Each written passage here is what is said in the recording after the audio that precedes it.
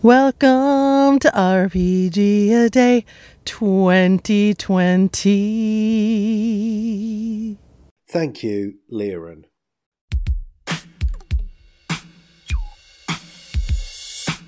Message.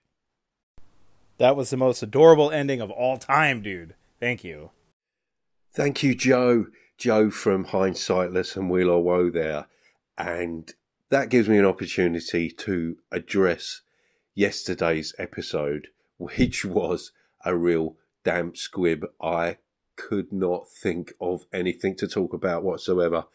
And fortunately, my daughter came to the rescue. If it wasn't obvious, she ran into the room with a towel over her head, pretending to be a ghost.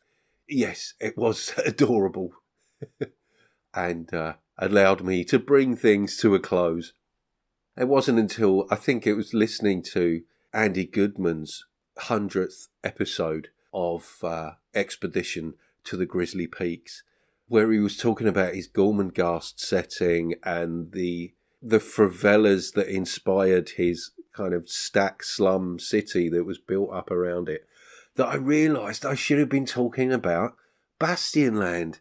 And my idea for it being, well, I say my idea, it's pretty much in there already, but this stratification of the city, I guess my thoughts were about being able to include all the great stuff from Into the Odd, which predates Bastionland, eras probably about 100 years between the two of them, but this idea of building Electric Bastionland directly on top of the old grimy industrial bastion of Into the Odd, and having that as like almost like the sort of the boiler room that powers the wonders above. And then I thought to myself, stack of cards. There's so much I could say about decks of cards. There was the occasion where I used a tarot deck. Barney Dicker, Vloco Ludus, ran a Hammer horror game where I played a psychic medium. And fortunately, I had a pack of tarot cards to hand, which were a great addition to the session. And the idea of using tarot cards as inspiration generally. And in fact, I've got a deck here called Intuity, Creative Cards. Well, essentially, they're tarot cards, but they're specifically designed for creative inspiration with very sort of abstract images and symbols on the cards. And I've not actually got around to using them, but I picked them up a few months ago just because I like the look of them. They were being advertised on Facebook, and got me hook, line and sinker. So I'd like to play around with those. And something I picked up, well, a long time ago, and I've never actually used them, but the Map and Dice playing cards from Inked Adventures, which are a great little, essentially 52 deck. I think there's a couple of jokers in here. But they work as standard playing cards. Each card you've got a random number from 1 to 20, a random number from 1 to 6, and a random number from 1 to 100. And not only that, you've also got a section of a map, a dungeon room, or some corridor, or a spiral staircase, and you lay these cards out and generate a dungeon map, which is brilliant. Locations have names like Riddler's Island, the Forgotten Stairwell, Weave Junction, Grimgate. Just a really useful tool that I've never got around to using. Would be great for solo play and when I actually finally get around to running something for somebody else even.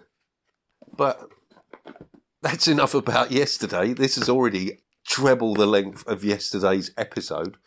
So, yeah, I'm kind of breaking the rules here. Just that there was so much I could have said and so much I didn't say. So, on to today. Message. Hi Spencer, great shout out for Nate Tremay. I think the tone of his work for me is just perfect. I love it. Really approachable, simple. I believe he's a graphic designer and it really does show.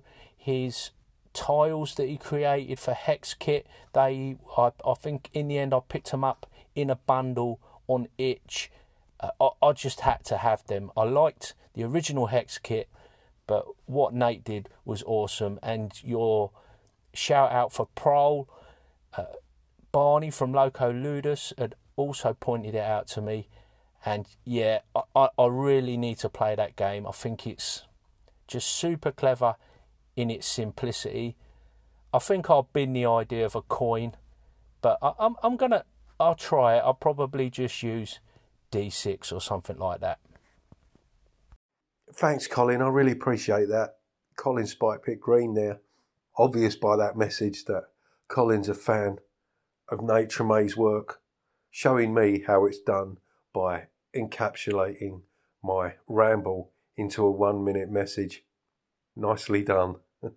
I know Colin was quite taken by Prole. I know he's also run games using Tunnel Goons in the past. I think he had a lot of fun with that. Why am I playing that message here? Well, I was thinking about message in terms of conveying information, and Nate Tremay is certainly somebody who seems to be able to put his ideas across in an incredibly concise and clear manner. This is something that brings me back to Chris McDowell, creator of Into the Odd and Electric Bastionland, and his great blog, bastionland.com, is his ability to convey information without descending into jargon. It's one of the things that really struck me about his work straight off the bat. Here was somebody I could understand.